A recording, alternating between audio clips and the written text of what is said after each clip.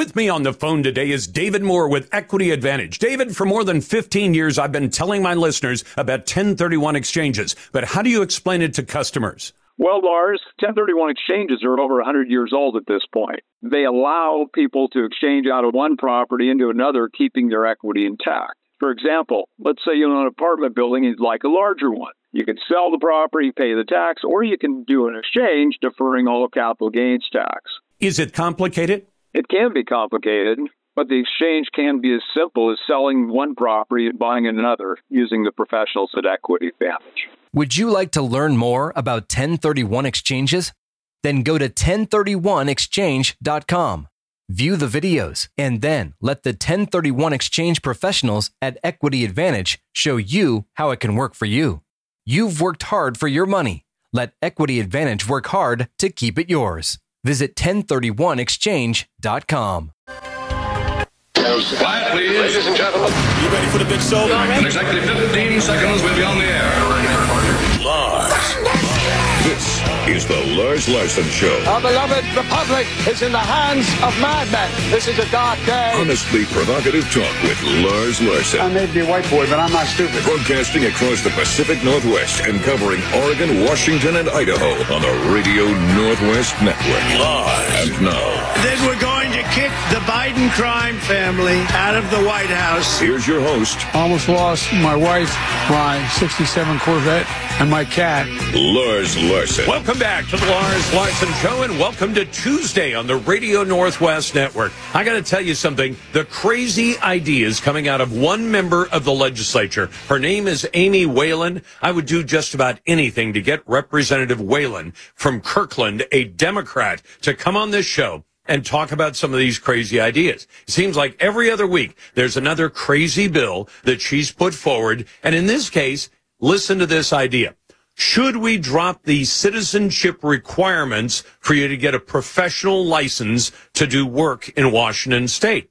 And I would say no. You shouldn't. You should drop the licensing requirements for an awful lot of professions in every state in America, including Oregon, including Washington, and including Idaho. But dropping it only for illegal aliens? Wait till you hear the rest of this, because it is absolutely nuts. First, welcome to Tuesday on the Radio Northwest Network. We've got 26 stations that take this program out to every corner of the Northwest. And what we endeavor, my producers and I endeavor to do, is serve the needs of the Pacific Northwest. Now, if you want to join what we call the best conversation in talk journalism, it's right here every day at 866-HEY-LARS. And if you happen to be a naysayer, and I may get a few naysayers today, just call 866-439-5277. You can send emails to talk@LarsLarson.com. It's spelled O-N the way God intended, but you can spell it E-N if you like. You can also vote in our Twitter poll or X poll.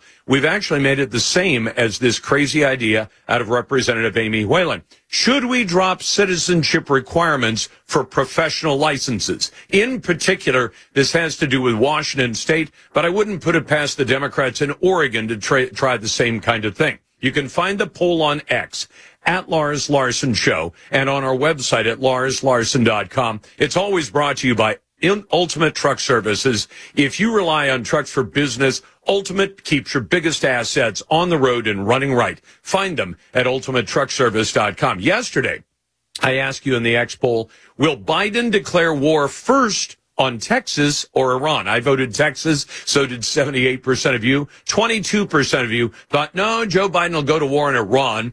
And in fact, later on, I'm going to talk about the fact that the president, at long last, after 165 attacks on American service members and military ships and everything else, after 165 attacks, Joe Biden said today that he has figured out what he's going to do. Now, he's not going to share that with us just yet, but apparently he's decided to give the bad guys a heads up. He's going to do something about the fact that we now have 3 service members who were killed in Jordan over the weekend, about 24 service members who were badly hurt in that attack who were using a drone in Jordan. And then you've had another 164 attacks on other military assets that the United States has in the Middle East region. But let me get back to this crazy idea about professional licenses. Now, do I think that all of the states and the federal government do far too much licensing to begin with. I do. I think they should dramatically reduce the number of licenses that are required for people to do their jobs. Thank God I've got the First Amendment. I don't have to have a license to do my job, but too many of you do. I mean, the number of professional licenses used to be relatively limited. You had to have a license to be a lawyer or a doctor, maybe an engineer. You had to have some official paperwork for that. But for most other things, you didn't have to have a professional license. The number of professional licenses in most states, and especially in liberal blue states like Oregon and Washington, has now gone well past 100. And I can still remember a few years ago when we talked about a case involving a young lady. It was a young black lady, and she braided hair for people. And she knew the kinds of braids in particular that her clients wanted. And she wanted to be able to braid hair. Do you know you have to have a state license to be able to braid hair? They told her, you've got to go to, cosmetics or beautician school, whatever they call it today. It's hair cutting school. My stepdaughter's done it. So you have to have a professional license. And believe me, the minimal license for that, I think, is 800 hours at about $10 an hour. So about $8,000. If you want to get the full on license that involves hair and cosmetics and nails and the whole Marianne, it's going to cost you around $20,000, if not more. And you got to spend about 14 months getting that license, which means you won't be able to work much of a job in the meantime. So imagine telling somebody, oh, that's great, you know how to cut hair. Too bad. You have to have a state license. Oh, all you want to do is braid hair? You still have to have a state license to do that. Now, I would applaud if Democrat Representative Amy Whalen of Kirkland actually came out and said, we should cut back on the total number of professions for which a license is required. Now, that doesn't sound like a Democrat idea, but in this case, she's not asking that people who live in this country legally are allowed some kind of latitude when it comes to licenses. She's only asking for that privilege for illegal aliens. And she's actually introduced a bill. She says we should change the law. I'll quote her directly. It just occurs to me in my regular life that our immigration system is broken. Well, I got news for Amy Whalen of Kirkland. Immigration is not the province of the state legislature. That is the province of the federal government. And if you say it's broken because we don't simply allow anybody who wants to walk across the border and set up shop and work a job in America, that's not what I consider broken. We allow more than 1 million people every year to legally immigrate to the United States of America. And once they're here, if they keep their nose clean, they work a job, they stay self-sufficient, after 5 years, they can become a citizen. But now she's introduced House Bill 1889. Now, this is Amy Whalen. You've asked that I identify the people behind the bills. It would strike the requirement that applicants for a professional license be U.S. citizens, allowing for use of what's known as an ITIN number. I've run into these for decades. An ITIN number, individual taxpayer ID number, instead of a social security number. Do you know what you know for a fact if somebody is using an ITIN? I can't legally get an ITIN because I'm an American citizen and I have a social security number. If you also have a social security number, it is illegal for you to get an ITIN. So what you know immediately, if somebody is using an ITIN number is, number one, they're here from a foreign country. Number two, they're not here legally. And how do I know that? Because if you're here legally, you have a green card that gives you permission to work any kind of job, let alone one that requires a license. So you would have no need to get an ITIN. And in fact, as somebody who is a green card holder, has a social security number, it's illegal for you to get an ITIN number. So all of the people she's advocating for as a representative from Kirkland, Washington, is people who are in the country illegally. And she wants it to make it easier for them to get a job. She says, we have so many wonderful people. They may miss out on the chance to work because there's an immigration status qualifier that's really not relevant in whether or not they're checked out to do the job. Fact is, if they're here illegally, they can't work at any job, Representative Whalen. And by the way, the invitation to come on the show is open any day you want to come on and answer some tough questions. Back in a moment. It's Tuesday, and it's the Radio Northwest Network.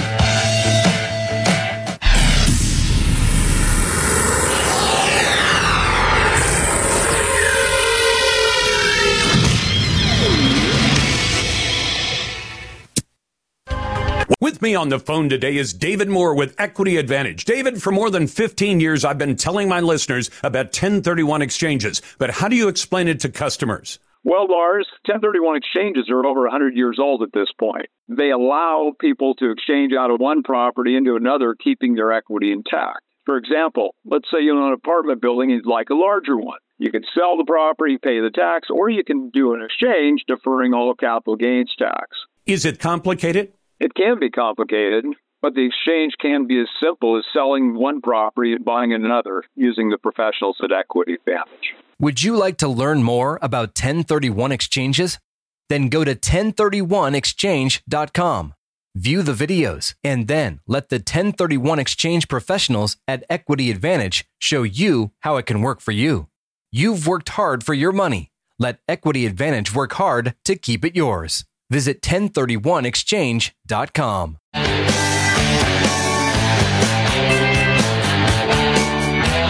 Ever wonder what a vegan actually is? They say cows are bad for the environment because all they do is eat plants and fart, just like vegans. This is the Lars Larson Show.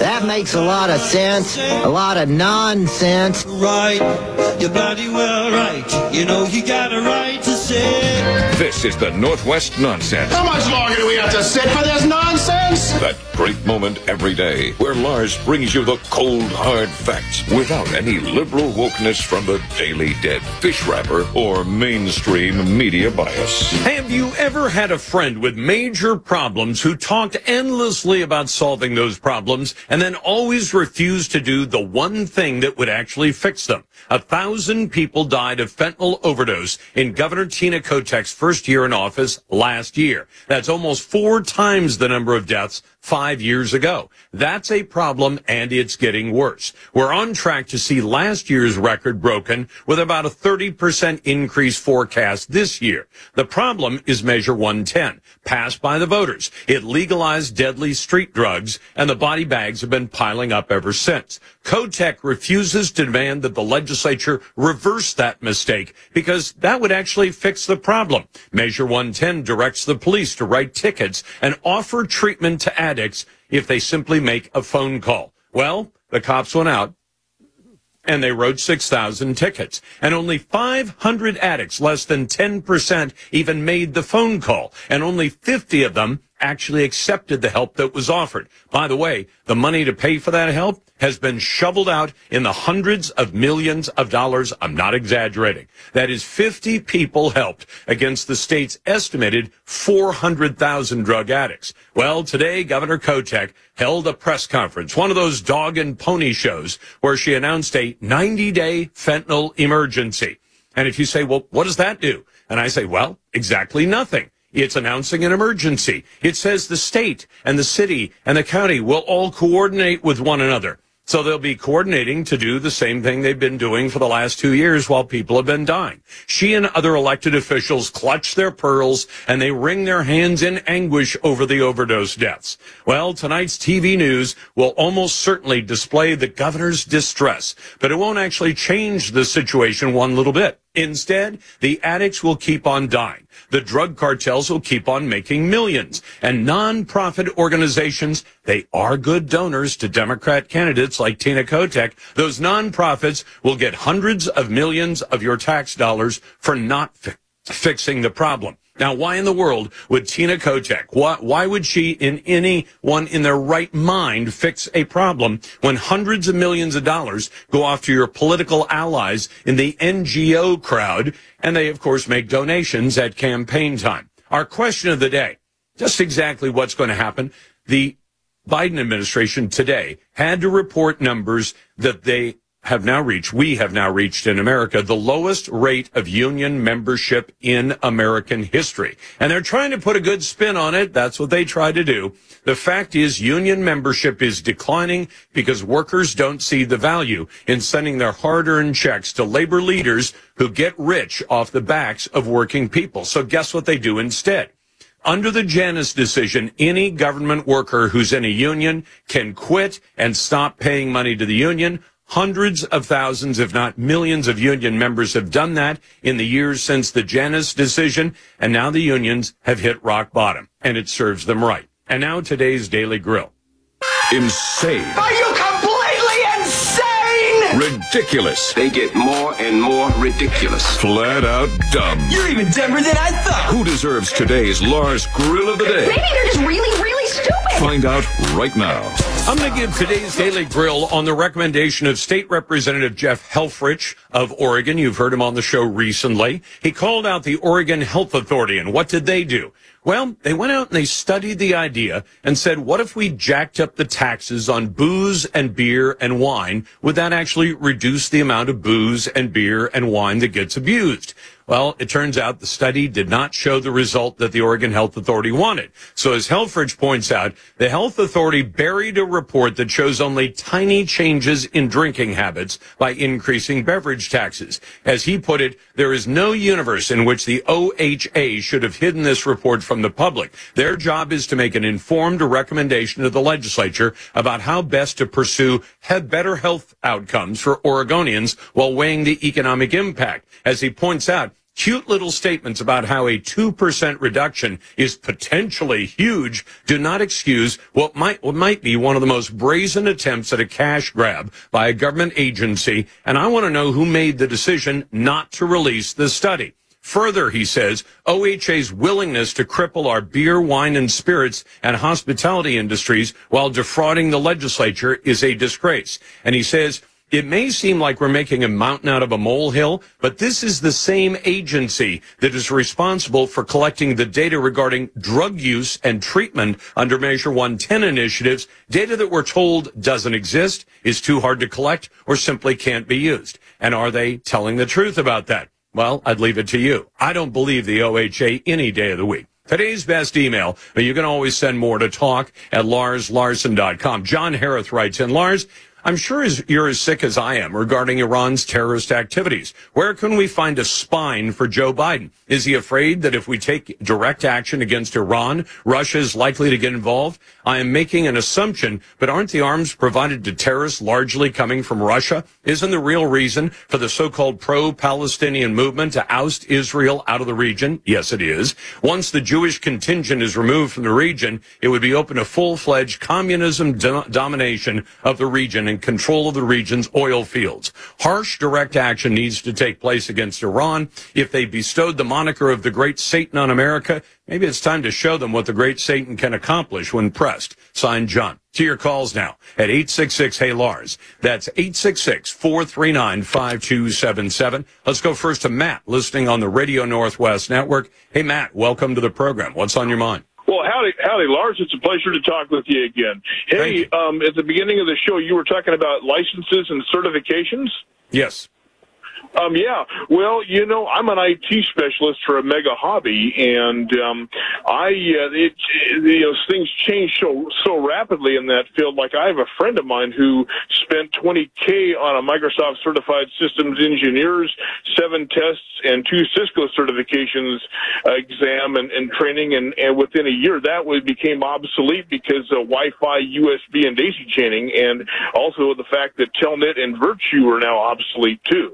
Okay, but hold on. We're talking about state-issued licenses, Matt. For example, if I wanted to be a plumber, I can't just hang out a shingle and start, even if I know the trade, and I don't, but even if I wanted to, I couldn't without a state license. Are we talking about your friend who got a state license, or he got certification from a private company saying you know your stuff when it comes to Microsoft? He got it from a private outfit. Yeah, so we're not talking about that. We're talking about the fact that if you want to cut hair, you need a state license. If you want to be a contractor, you need to have a state license. If you want to do almost anything, you have to have a state license. And we've got Amy Whalen, this Democrat rep from Kirkland, who says we should make special exceptions for illegal aliens, while she's not at all proposing that American citizens get a break from some of the crazy licensing requirements of the state. So she's happy to see her own constituents get strung up by the government saying you can't do that without a license, while at the same time she's proposing, but we ought to give a special break to those who are illegally in America who aren't even allowed to work under the law. You're listening to the Lars Larson Show and the Radio Northwest Network.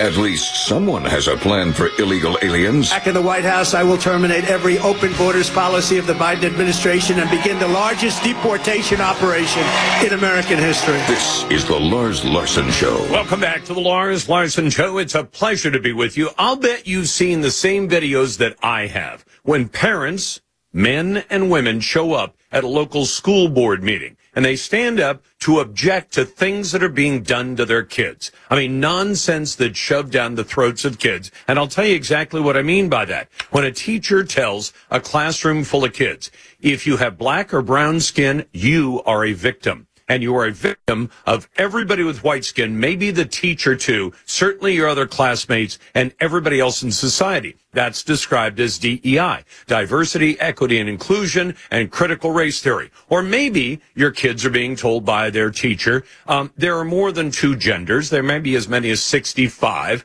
and there aren't just boys and girls and men and men can become women, and women can become men, and there can be pregnant men. And all of this stuff. If parents show up to object to this, oftentimes they're shut down, and sometimes shut down rather forcefully. So I thought we'd talk to Dean McGee about that, who's education freedom attorney at the Liberty Justice System. Dean, welcome to the program. Thank you, Lars. Happy to be here. So have I misdescribed any of that? No, I think you got it right, though it's with the Liberty Justice Center. We're a nonprofit, nonpartisan public interest litigation firm, and we do issues of economic liberty, private property rights, free speech, and educational freedom. So tell me about the case involving Glenda Shearer. She's a mother of two, and what else should we know about her? Glenda Shearer is a mother of two whose children attended the Gladstone School District in Oregon. And like many parents, around March of 2020, Glenda was sort of thrust into the role of advocate for her children and for education more generally when they shut down schools. And I think many of us parents, especially many of us parents in blue states, really got concerned as the longer these lockdowns went on, we saw the damage to kids was not worth whatever marginal benefit they were claiming from school shutdowns. So Glenda started speaking up. And as soon as she started speaking up, she tells the story of the school systematically trying to shut down her speech. It started with social media, where other parents were allowed to post freely in a group designed to assist parents dealing with the difficulties of remote learning. But when Glenda would raise concerns, they actually put her on what's called post-approval, essentially saying you're not allowed to speak in this forum until a school administrator has approved your post. Now, let me make it clear. You didn't mention Facebook, but now called Meta. This is where the posts was on a Facebook, what we then called a Facebook page. Was this the school district's Facebook page? How did they have the power to tell her you can't post till we sign off on what you wrote? The short answer is, under the First Amendment, they don't have that power. Under, Meta's platform, they do. And that's where we are stepping in. Yeah, all I was trying to make clear, Dean, was this wasn't a Facebook page put up by a parent and then other parents joined in. This was a Facebook page or Meta page that was put up by the school district for the use of parents to communicate to each other, presumably on contentious issues as well as others. The school district, the government, put this Facebook page up, and said anybody can post, and then they tell this one woman, but we will sign off on whether or not your posts are allowed or not. And as you point out, that's in direct violation of the First Amendment, isn't it? You've got that exactly right. So tell me this. Who at the school district thought this was all right? Because even the smallest school districts out there have lawyers, and I would imagine that if they ran it past their lawyer, or if their lawyer became aware of what they were doing, he or she would have said, listen, we're a government agency. We can't tell citizens what they're allowed to say and what they're not allowed to say, can we? Well, you would think so, right? And certainly if I were representing the school district, I would have told them exactly that. But we're seeing this happen, as you mentioned in your introduction, this is not a problem unique to Glenda Shear. In fact, there was a Ninth Circuit decision in just last year that addressed these same issues of the school board blocking parents who were critical of them on social media. And the Ninth Circuit correctly held that that was a violation of the First Amendment. And we're going to see the Supreme Court take on that issue this term, directly addressing this case called Garnier versus O'Connor. Now, in that case, Dean, to go to the Supreme Court, you have to have somebody who lost and somebody who won, and the side that lost has to appeal it. Does that mean the school district, having been told no, I'm frequently critical of the Ninth Circuit Court, as my audience knows, that's okay. You may not be as critical as I am, but I think they can be kind of a crazy court. But does that mean some school district in that case is going to the Supreme Court saying, we're going to prove that government schools have the right to shut down free speech? Is that really what they're going after? Effectively, yes. Wow. I mean, I can't imagine the lawyers they'd hire who'd say, oh, yeah, this one's going to be easy. We'll go to the Supreme Court and see if they'll strike down the First Amendment in this case, because that's effectively what they're asking for, isn't it? Yes, and they're not alone. Just recently, in the 11th Circuit, in a case brought by Moms for Liberty and the Institute for Free Speech is representing them, those parents and that organization challenging very similar treatment to the treatment that Glenda received. Specifically, a policy that effectively says, when you show up at a school board, you're not allowed to say anything mean about anyone who works at the school, about any of the board members, and you're not even allowed to say the name or the title, in Glenda's case, of school employees if you're being critical of them. And so it's not just Glenda's case. This is happening in a case taken up by Moms for Liberty and the Institute for Free Speech in the 11th Circuit as well. And by the way, one of her objections wasn't just about the shutdowns and all that.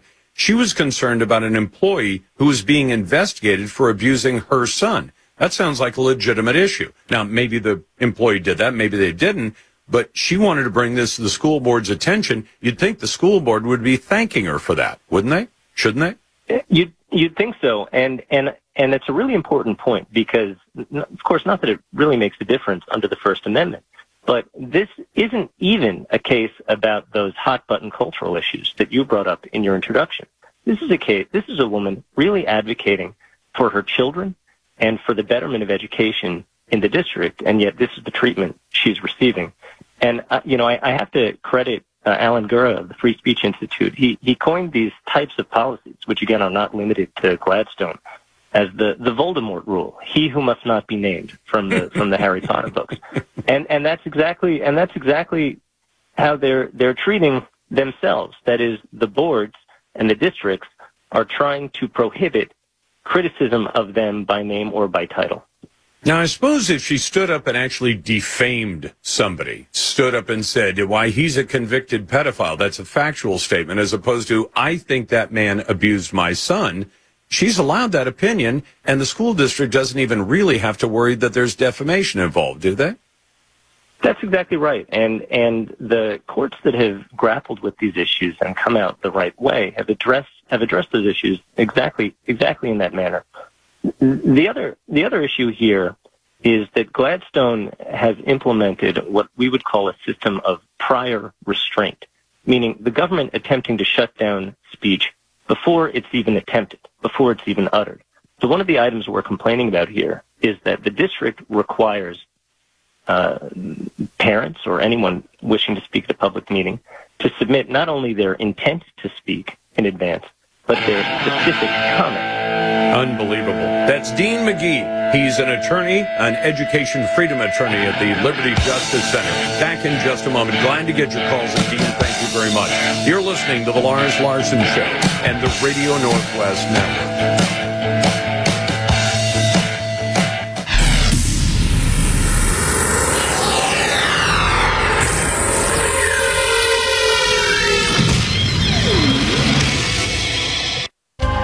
With me on the phone today is David Moore with Equity Advantage. David, for more than 15 years, I've been telling my listeners about 1031 exchanges, but how do you explain it to customers? Well, Lars, 1031 exchanges are over 100 years old at this point. They allow people to exchange out of one property into another, keeping their equity intact. For example, let's say you own an apartment building and you'd like a larger one. You can sell the property, pay the tax, or you can do an exchange, deferring all the capital gains tax.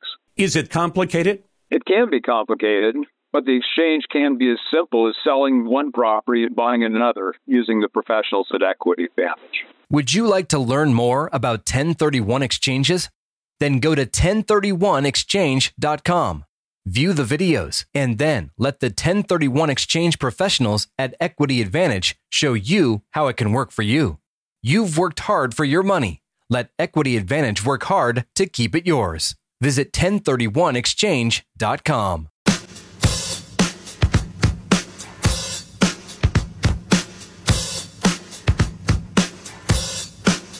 A message from Lars. I'd like to apologize to anyone I've not offended yet. Please be patient. I'll get to you shortly. Who's next? This is the Lars Larson Show. Welcome back to the Lars Larson Show. It's a pleasure to be with you. I want to tell you about this. I mentioned in the commentary that Governor Tina Kotek was holding a dog and pony show press conference at which she and Mayor Feckless Ted Wheeler of Portland and County Chair Jessica Vega Peterson were declaring a fentanyl state of emergency.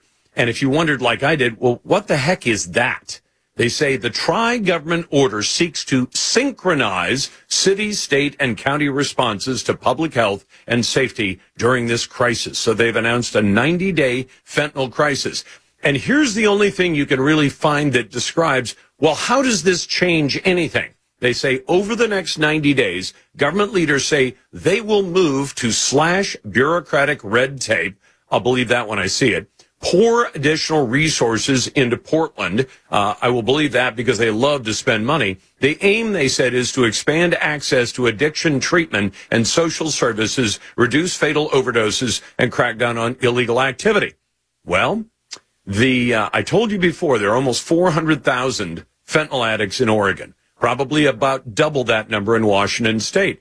And you say, okay, so what'd you do about it? Well, the cops wrote over 6,000 tickets because that's all you get if you get caught with hard drugs now. It's no longer a crime. It's a violation. Think of violations like a speeding ticket.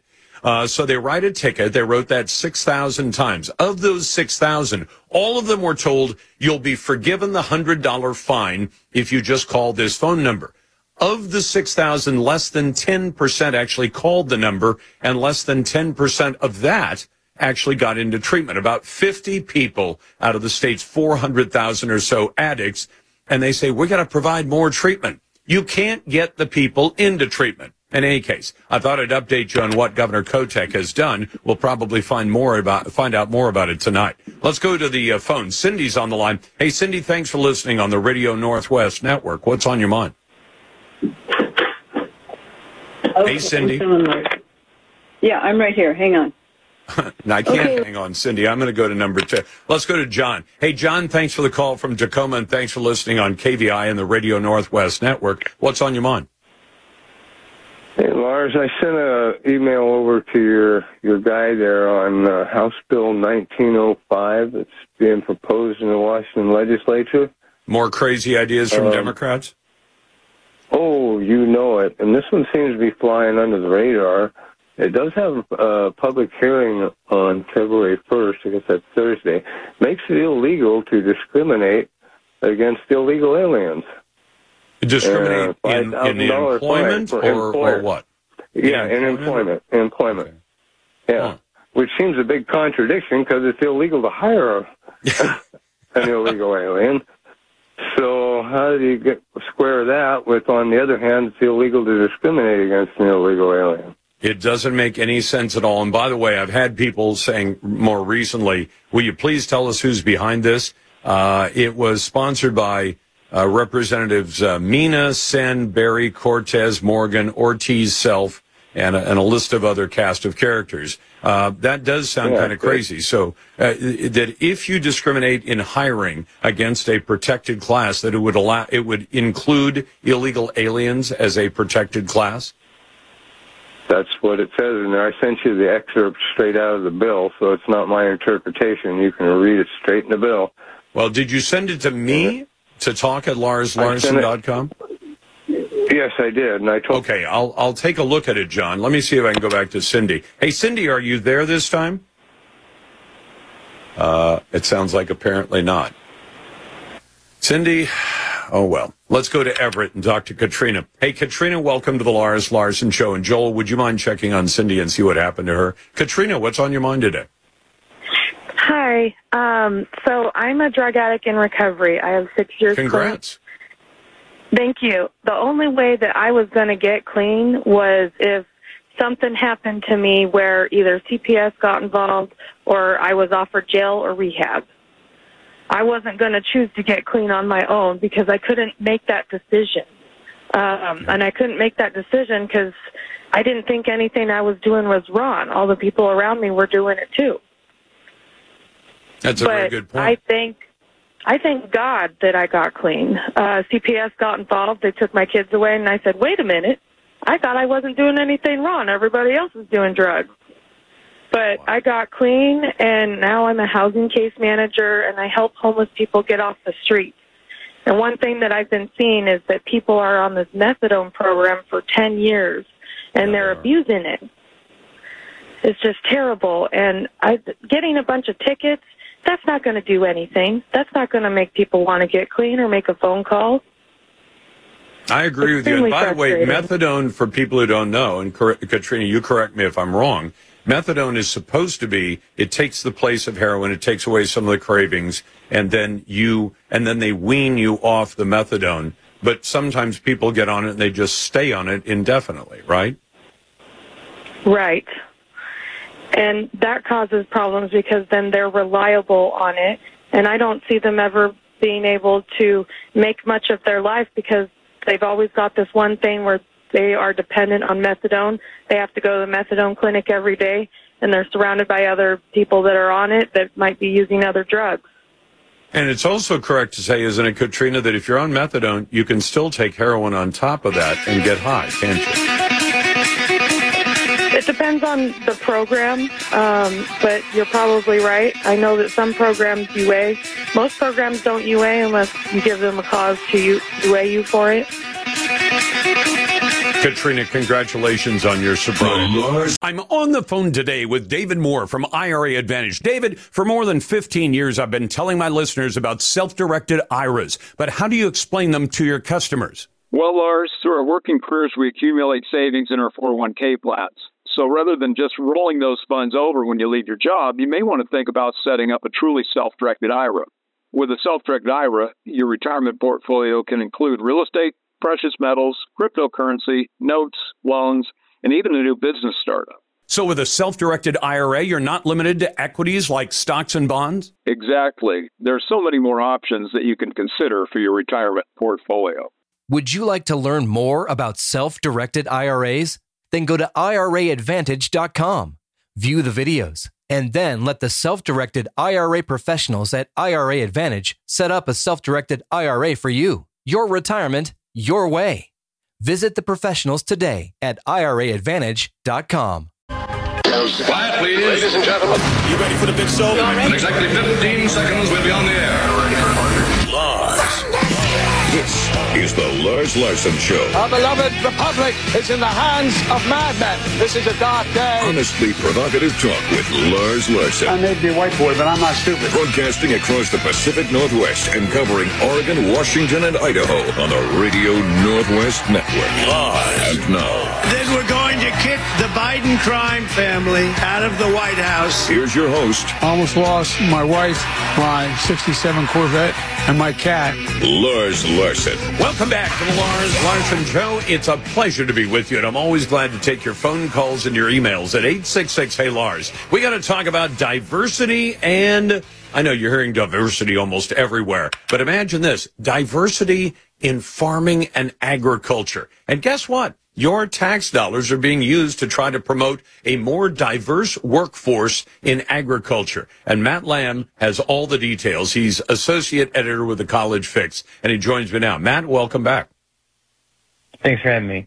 So tell me about the $1 million in federal taxpayer money that's going to a university so that they can study ways to create what they call, I'm not calling it that, they're calling it Multicultural Scholars Program to promote a more diverse workforce in agriculture. What's that all about? So at thecollegefix.com, we reported on a $1 million federal grant that went to Oregon State University for a, quote, diverse workforce. This money is divided among 3 programs, including one called the Multicultural Scholars Program, that very clearly from its language is not open to white students. The only people who can get the scholarships are students who participate in, quote, minorities in agriculture, natural resources, and related sciences, which I think is supposed to spell out minors in a way. And then the other one is if you participate in Society for Advancing Chicanos and Native Americans in Science. So only non-white students are able to get these scholarships. And the university refused to give us any comment on the scholarships. That can't be legal, can it? Well, that's what we asked the university, because we pointed out that Title VI prohibits Title VI of the Civil Rights Act prohibits discrimination on the basis of race when universities receive federal funds, which obviously OSU does because they were announcing this federal grant. And Rob Odom, who's the comms director, said, "I'm sorry to let you know we will not have any comment for your story." I don't know what he does all day because his job is to answer questions from the media. And we specifically said, how are you going to ensure this doesn't violate the law? Because it certainly seems like it does. We tried to get answers from Dean Ricardo Mata Gonzalez, and he actually told us that he's not allowed to answer questions, that we have to go through the media director who didn't answer our questions. Now, I got to imagine the simple way to test this, I would think, would be if some conservative student, if you can actually find a conservative student on a government-run college campus, because that school is a government-run operation, that if a white student were to apply for the scholarships under this and say, okay, here's who I am, can I have the scholarship? Now, if they're turned down, I suspect they're going to be turned down because of their skin color, which, as you point out, is illegal under federal and state law and every other kind of rule out there, isn't it? Absolutely. We did talk to one student who's in a different college. She's in the College of Forestry. And she mentioned that, she comes from a working class family. She has problems too. And while she has no problem, trying to, help racial minorities, she doesn't understand why it has to be so race specific, why the university can't just focus on helping all students without, sort of compartmentalizing people. Well, it'd be nice to know if the school was willing to say, why is it important to have a more diverse workforce? I mean, I can think of a number of professions. Nursing is one of them, where nursing is 90% female and only 10% male. And I don't hear about any scholarships to say, hey, let's get more men involved in nursing because we don't have nearly enough of them, because it's about personal choice about what you want to work in and what you don't want to work in, isn't it?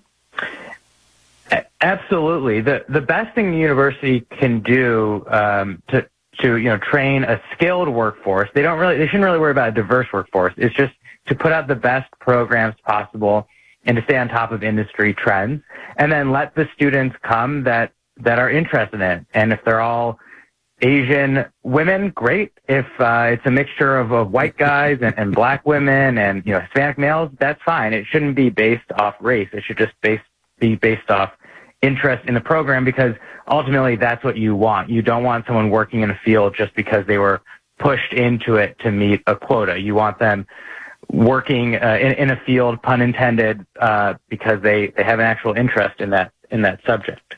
I couldn't agree with you more. Matt, thanks for doing this for the College Fix, and we appreciate your time. Thanks for having me.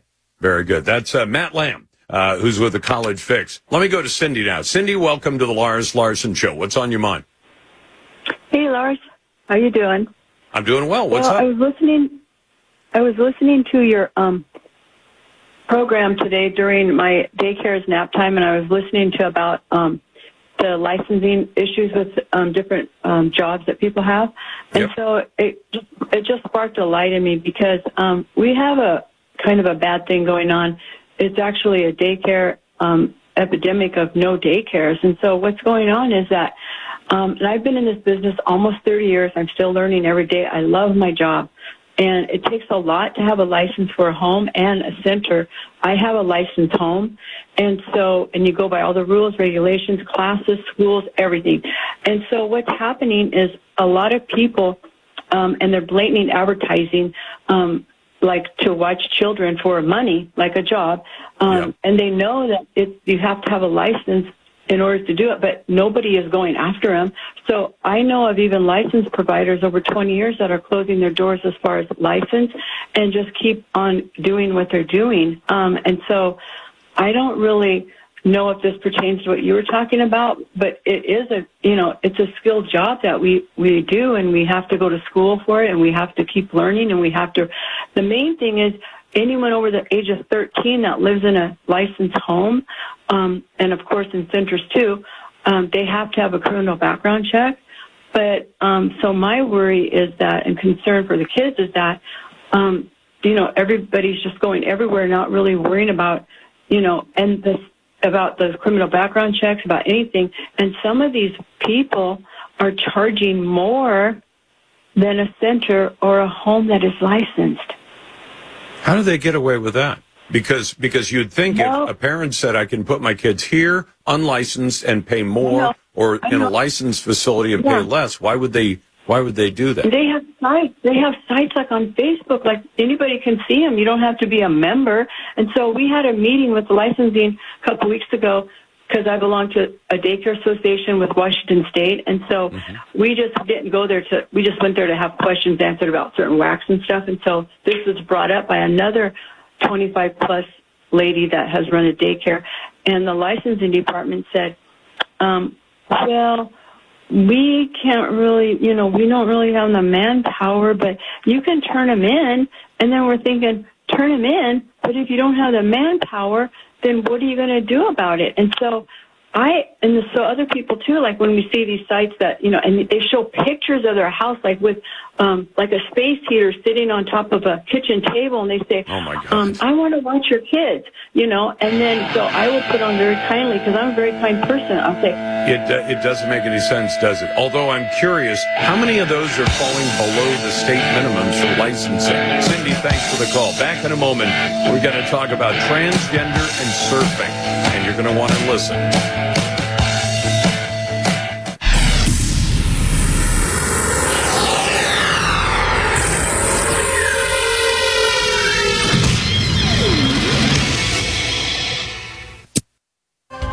I'm on the phone today with David Moore from IRA Advantage. David, for more than 15 years, I've been telling my listeners about self-directed IRAs, but how do you explain them to your customers? Well, Lars, through our working careers, we accumulate savings in our 401k plans. So rather than just rolling those funds over when you leave your job, you may want to think about setting up a truly self-directed IRA. With a self-directed IRA, your retirement portfolio can include real estate, precious metals, cryptocurrency, notes, loans, and even a new business startup. So with a self-directed IRA, you're not limited to equities like stocks and bonds? Exactly. There's so many more options that you can consider for your retirement portfolio. Would you like to learn more about self-directed IRAs? Then go to IRAadvantage.com. View the videos, and then let the self-directed IRA professionals at IRA Advantage set up a self-directed IRA for you. Your retirement, your way. Visit the professionals today at IRAadvantage.com.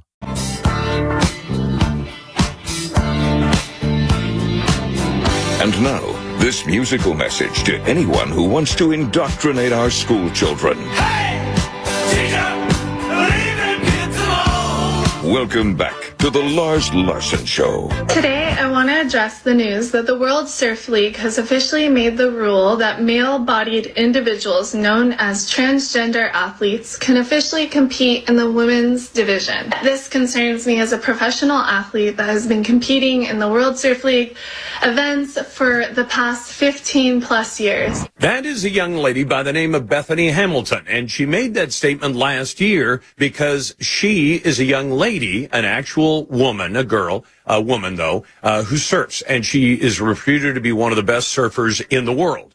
She also lost an arm because of a shark, and she continued to compete and is very, very popular. So she made this statement last year. Why is that important today? I want to tell you what's happened next, but first, I want to tell you, welcome to the show. If you want to join the best conversation and talk journalism, it's 866-HEY-LARS. That's 866-439-5277. If you're a naysayer, we'll put you right to the head of the line at 866-439-5277. You can send emails to talk@LarsLarson.com. You can also vote in our poll on X. You'll find the question, a brand new one every day, at Lars Larson Show on X. You can also find it on our website at LarsLarson.com. Now, about Bethany Hamilton. I don't know the young lady. I don't really know much about surfing at all. I know I've tried to get up on a surfboard a couple of times, and it was not a pretty sight. But she does it very, very well. So what happened to her that relates to today? Last year, when she made this statement saying that it was unfair to allow biological males to pretend that they are women and to compete as women against actual biological women. Well, she had a sponsor, and the sponsor is a big promoter of surf gear. It's called Rip Curl, and they make a lot of money. And they used Bethany Hamilton as their spokesperson until she came out and said it's not fair for biological men, different muscles, different abilities, different strength, and everything else. And after she did that, Rip Curl dumped her, and they brought on somebody else instead. A man who now goes by the name of Sasha Larson. Larson is 44 years old, a former biological man, and now acclaimed transgender woman. Well, guess what's happened to Rip Curl now? Like most of the companies that go woke, well, they're having problems, and they're getting a huge amount of pushback because they chose a biological man who's a dude in a two-piece swimsuit who says he's now a woman, and he is competing against women.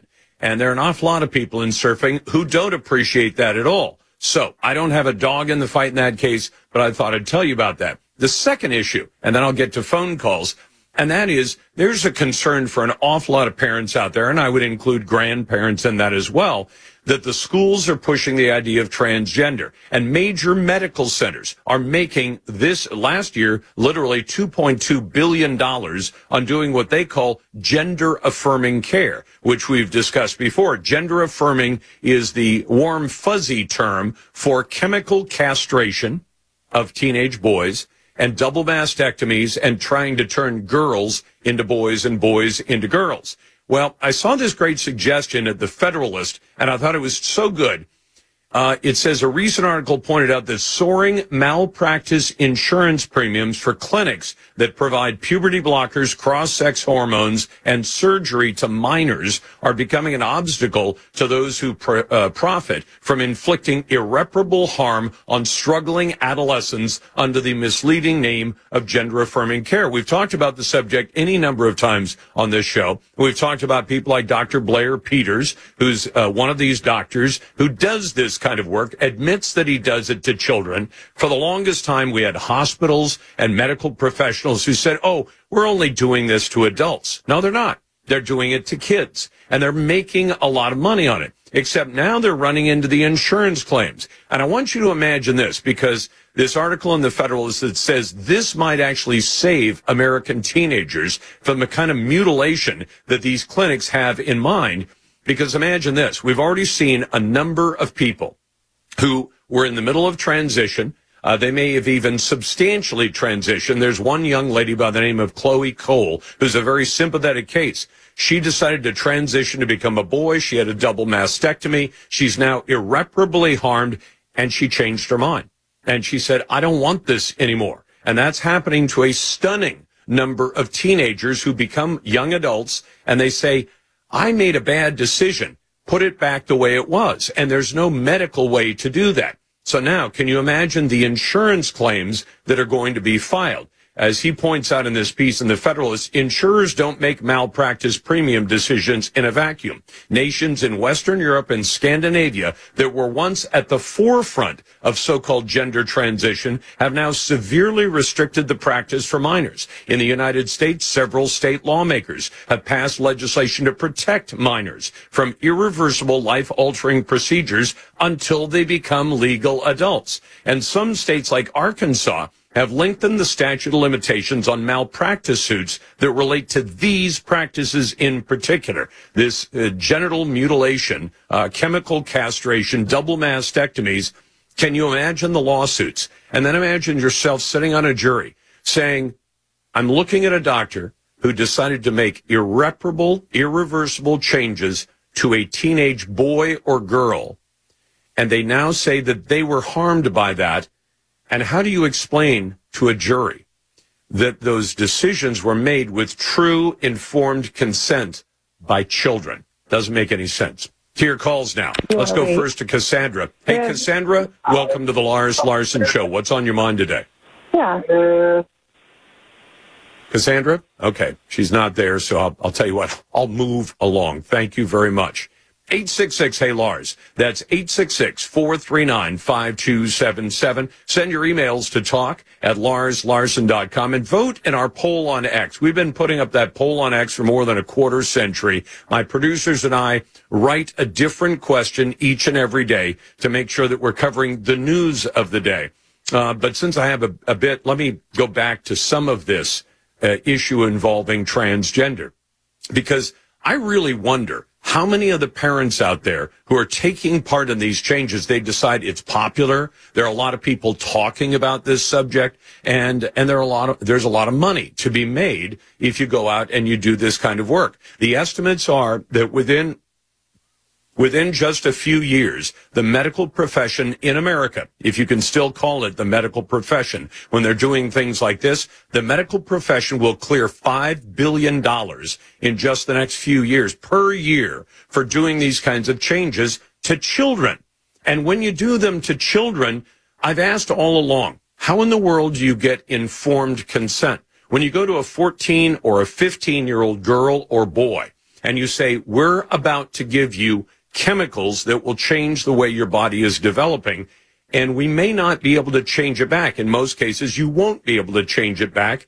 And that 14 or 15-year-old says, okay, I'm okay with that.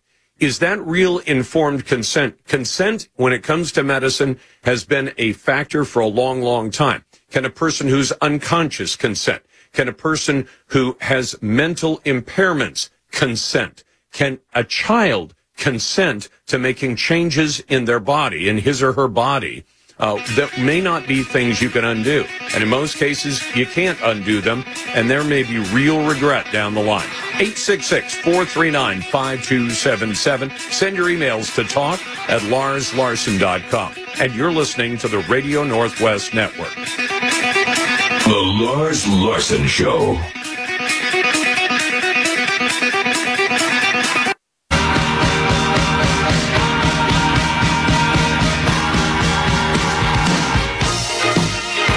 People always ask Lars if he wants to run for public office, like president. Do you know how much power I'd have to give up to be president? This is the Lars Larson Show. Welcome back to the Lars Larson Show. It's a pleasure to be with you, and I'm glad to get to your phone calls and emails in a moment. The other day, I got a young lady who called me up, and she said, listen, I just can't forgive Donald Trump for all that extra money that he added to our national debt.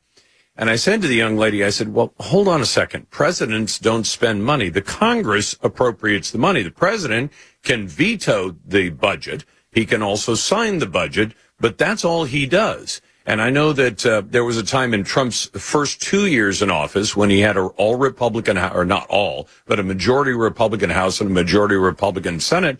And the Republican House under the so-called leadership of Rhino Republican Paul Ryan handed him a budget that was about $300 billion bigger than what he had requested, because even the Republicans spend too much money. So I thought we'd talk about where we sit right now and where we're headed. And Chris Edwards joins me now, who's an economic scholar at the Cato Institute. Chris, welcome back to the program. Hey, thanks a lot for having me, Lars. So we're in real trouble when it comes to the national debt at $34 trillion with a $2 trillion deficit this year, and apparently multi-trillion-dollar deficits off into the future unless something changes. Is that fair to say? It's absolutely crazy. I mean, this year the federal government's going to spend $6.4 trillion and then raise $4.8 trillion in taxes. So you got a massive deficit. So that's like an individual who earns $48,000 a year in wages, and he goes out every year and he spends $64,000 and puts the extra money on credit cards. I mean, and he does it year after year after year. It's obviously not going to end well. So we are headed for a giant financial crash at the federal level, and it's going to pull down the overall economy, something like we saw in Greece a decade or so ago. It's the most extraordinarily irresponsible situation the federal government has ever been in with its budget. The debt is reaching record historic highs in the nation's over 2 centuries of history. It's a crazy situation. Well, and Chris, I want people to know this because a lot of them may think, well, but a lot of that debt, that's in 20 or 30-year notes. But about a third of it, isn't it about a third that rolls over every couple, 3 years? Oh, that's right. We've seen and because of that, we've seen just in the last couple of years with higher, federal borrowing rates were around 0%, but they're up now around 4 or 5%.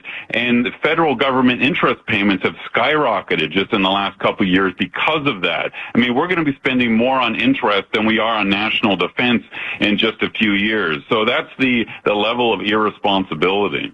I think I've tried to characterize it to my audience because big numbers snow me. But if you look at it this way, I think it's $69 billion a month, or more than $2 billion a day, is just interest on the debt. So the first $2 million the federal government collects in taxes every day from all of us goes just to pay the interest before we've funded a single thing. Yeah, it's crazy. And, this is already slowing economic growth. We know that by looking across other countries with higher debt, their economies grow slower. It's all the cost is being pushed on young people. They're going to have to pay higher taxes to send checks to the creditors, many of whom will live abroad, and so that reduces their standard of living. And we're risking a giant financial crash. So what I've suggested in a new Cato Institute paper is, look, a lot of this spending the federal government does, K-12 school spending, housing subsidies, welfare subsidies, even if you believe in government and you want to do that sort of stuff, it should be done at the state level and not the federal level. And the reason is because state governments are required to balance their budget every year, and they generally do balance their budgets every year. They're forced to make trade-offs. The politicians are forced to balance the taxes with the spending. The problem at the federal level is there's no limit on debt. They can keep on borrowing, and so they're completely not disciplined, and we see this year after year. Well, in fact, when you talk about spending on education, I think some people think that the schools are paid for by the federal government. The last time I checked, big schools, even the big school districts, get maybe 10% of the money that runs the school district from the feds, and the rest of it comes from local and state taxes, right? That's right. It's mainly state and local, and in fact, a lot of the federal government money supposedly goes to disadvantaged schools. But I had my kids in public schools in Northern Virginia, in one of the wealthiest counties in the nation, and it got a lot of this federal, subsidy money for supposedly disadvantaged school districts. So it's completely ridiculous. I talk about in my new study how Canada, for example, has no federal Department of Education and never has had. It's in the Constitution. The federal government does not subsidize the schools north of the border. and Canadian schools are much better on these international tests than U.S. schools. So the idea that the Federal Department of Education helps education is completely fallacious. So right there, what is it, $80 billion a year to Federal Department of Ed? So basically $1 trillion in the next 10 years. We could cut that tomorrow, tell all the school districts that are currently getting 8 or 10% of their budget from the feds, tighten up your belt, just like private companies do. UPS just announced they're laying off 12,000 people. They're not doing that for fun. They're doing it because times are tight, revenue's tight. If you told every big school district in America, you're going to have to lose that federal money, there's $1 trillion we could cut out of the spending of the next 10 years. And that would be Absolutely. just one And I'll start. give you another very similar example. Is public housing and low-income housing subsidies. The federal government spends around $60 trillion a year on that. But, I mean, public housing, that's purely a local activity. You know, I mean, near where I live in Northern Virginia, there's public housing. And, frankly, that should be, if you want to do that stuff, it should be funded by cities and counties, not the federal government. There's absolutely no advantage in getting the federal government involved in all the spending stuff. And as you pointed out, the federal government can't afford it anymore. I mean, a lot of these programs were put in Lyndon Johnson's 1960s, but times have changed. We just can't afford that stuff anymore. All right. Any other suggestions? And what else should we do to get this budget back in balance? Because Joe Biden and the Democrats seem to have no inclination to go that direction at all. Well, I'll give you another one. Urban transit aid. I mean, the federal government, gives subsidies to the New York subway system and Boston subway system and these silly light rail projects across the country. It's $20 billion a year. Complete waste of federal money. Most of those projects don't make any sense at all. And so, again, that's a purely local activity. If New York wants good subways, good for them. They should fund them themselves. But, Chris, there's an addiction that happens because I've seen local police agencies say, well, yeah, our radios are inadequate, but we'll have to wait till we get a federal grant to buy new ones. Or agencies say we have to buy some new buses, but they have to be funded by the federal government. It's as though everybody's discovered there's a big pie and they've decided, we don't want to have to pay for this stuff in our local community or a state level. We'll wait till Uncle Sugar bails us out. And they've all started to jump into that. You're exactly right, Lars. And indeed, I've looked at many examples of that where, these local governments are demanding things that they should be building themselves. Like, they need a new fire station. And so rather than building the new fire station right away with their own money, they wait years and years and years until they can get their congressman to put in an earmark in a federal bill. It makes absolutely no sense.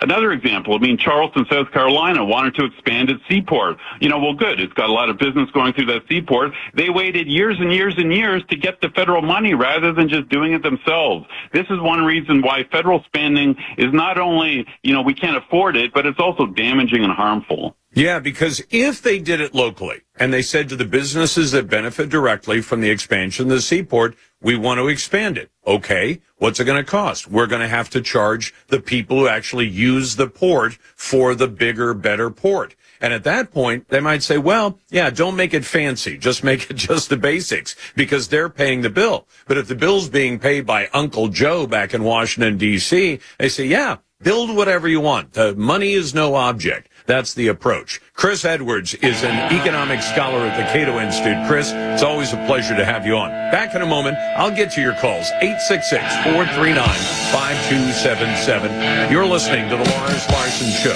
and the Radio Northwest Network.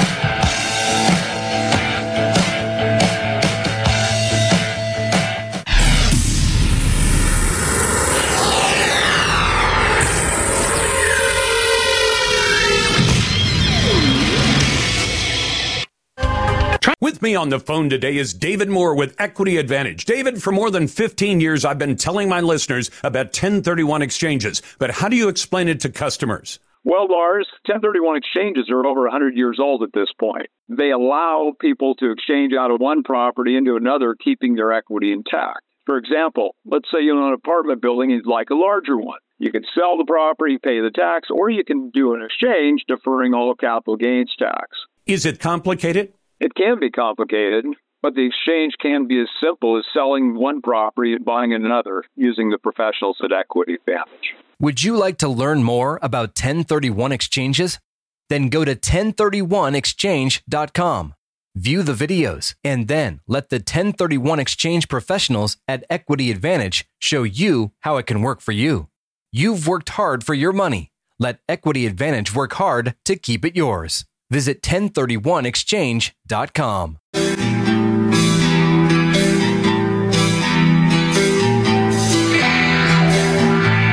Donald Trump with a warning to Hamas at the Republican Jewish Coalition Conference. If you spill a drop of American blood, we will spill a gallon of yours. This is the Lars Larson Show.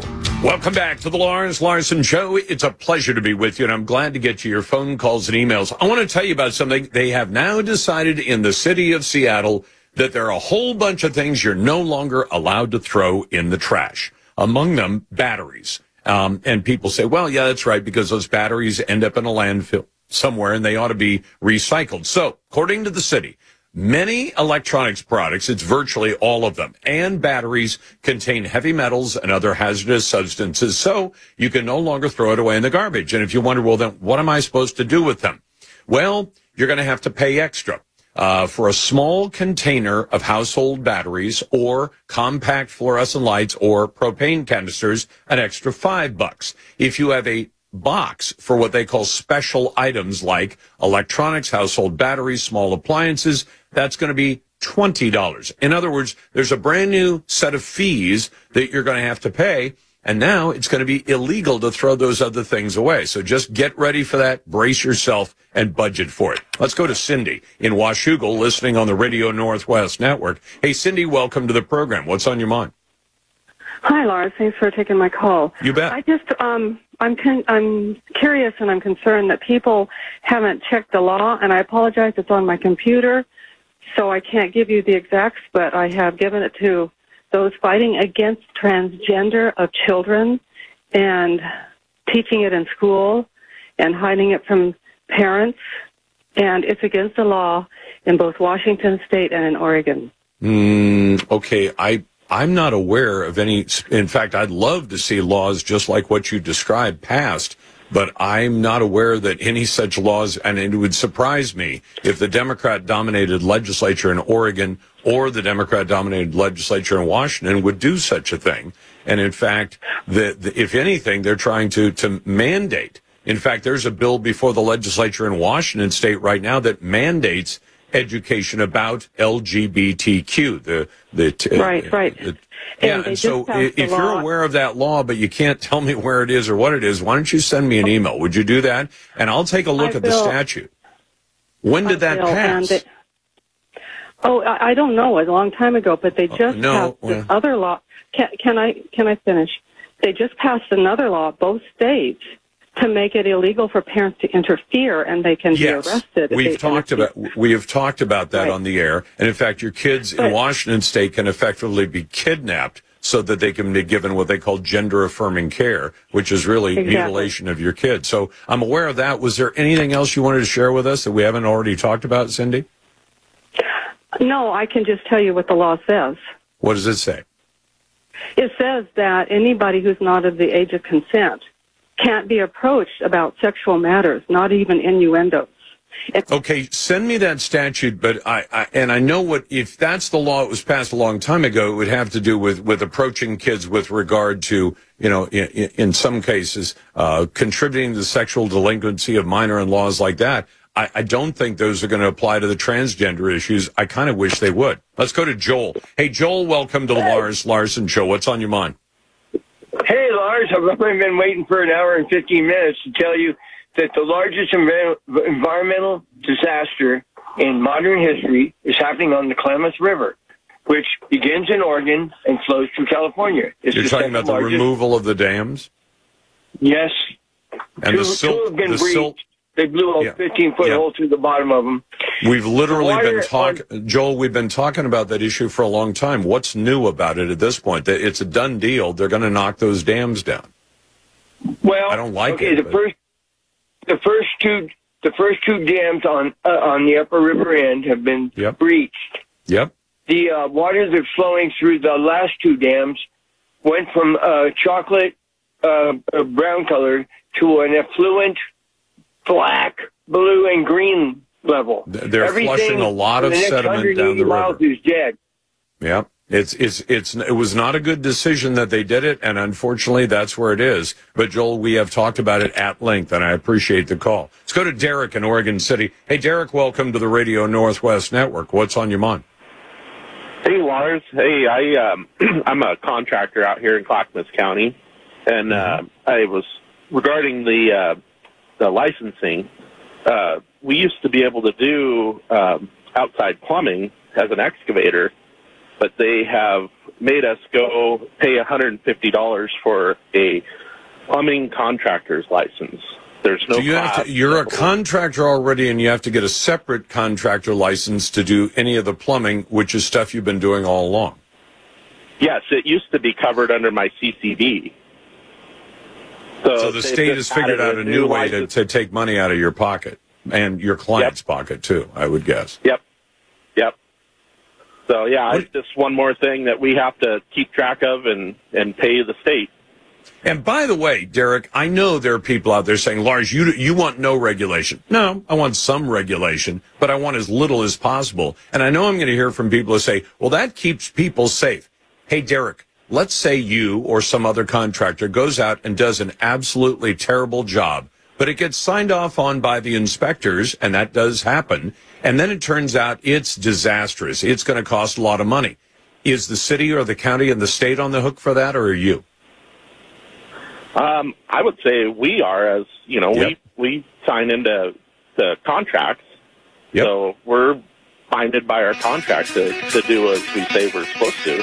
So the people who say, but we have to do this for the safety of the people, they ignore the fact that if somebody screws up, somebody does it wrong, and you say, this guy was licensed by you, it's your job. The state, the city, and the county are going to say, no, it's not. We're the Lars Larson Show. I'm on the phone today with David Moore from IRA Advantage. David, for more than 15 years, I've been telling my listeners about self-directed IRAs, but how do you explain them to your customers? Well, Lars, through our working careers, we accumulate savings in our 401k plans. So rather than just rolling those funds over when you leave your job, you may want to think about setting up a truly self-directed IRA. With a self-directed IRA, your retirement portfolio can include real estate, precious metals, cryptocurrency, notes, loans, and even a new business startup. So with a self-directed IRA, you're not limited to equities like stocks and bonds? Exactly. There are so many more options that you can consider for your retirement portfolio. Would you like to learn more about self-directed IRAs? Then go to IRAadvantage.com, view the videos, and then let the self-directed IRA professionals at IRA Advantage set up a self-directed IRA for you. Your retirement, your way. Visit the professionals today at IRAadvantage.com. Quiet, please. Ladies and gentlemen, you ready for the big show? In exactly 15 seconds, we'll be on the air. Lars. This is the Lars Larson Show. Our beloved republic is in the hands of madmen. This is a dark day. Honestly provocative talk with Lars Larson. I may be a white boy, but I'm not stupid. Broadcasting across the Pacific Northwest and covering Oregon, Washington, and Idaho on the Radio Northwest Network. Live. And now. Then we're going to kick the Biden crime family out of the White House. Here's your host. I almost lost my wife, my 67 Corvette, and my cat. Lars Larson. Welcome back to the Lars Larson Show. It's a pleasure to be with you, and I'm always glad to get your calls. You might have noticed that Joe Biden seems more than a little bit Mr. Magoo when it comes to dealing with the problems that he himself has helped to create in the Middle East. And now we have 3 members of the United States military murdered by a terrorist attack at a place called Tower 22 in Jordan. That is the jumping off point for U.S. forces if they end up going into Syria. And what is Joe Biden doing about it? Well, not much, but he did tell reporters today that he's made a decision about what the U.S. response will be. He just isn't sharing it with any of us. I don't think he should share it with the bad guys either. I thought it was a perfect opportunity to talk to our friend Joe Kent, retired Special Forces warrant officer and Gold Star husband of fallen senior Navy Chief Shannon Kent, who was murdered by ISIS, just like those 3 service members from Georgia who died over this past weekend. He's now running for Congress, and he joins me now. Joe, welcome back. Hey, Lars. Thanks for having me on. Is Joe Biden just absolutely clueless about what's going on in the Middle East, what brought this about, and about the role he's played in helping to lay the groundwork for a lot of what's going wrong there? You know, it's easy to give Biden a pass as just being clueless because of his age and just the way he comports himself. But there's no way that we didn't see this coming. Many of us have said that this was a tragic but inevitable conclusion if we continued to leave our forces deployed to Iraq, Syria, Jordan, very vulnerable to these Iranian-backed militias. And we just got to be clear, when Biden says these are Iranian-backed militias operating out of Iraq and Syria, that means those are U.S. taxpayer-funded militias controlled by Iran, but operating by the Iraqi government that we directly fund. So we funded these militias that killed our service members.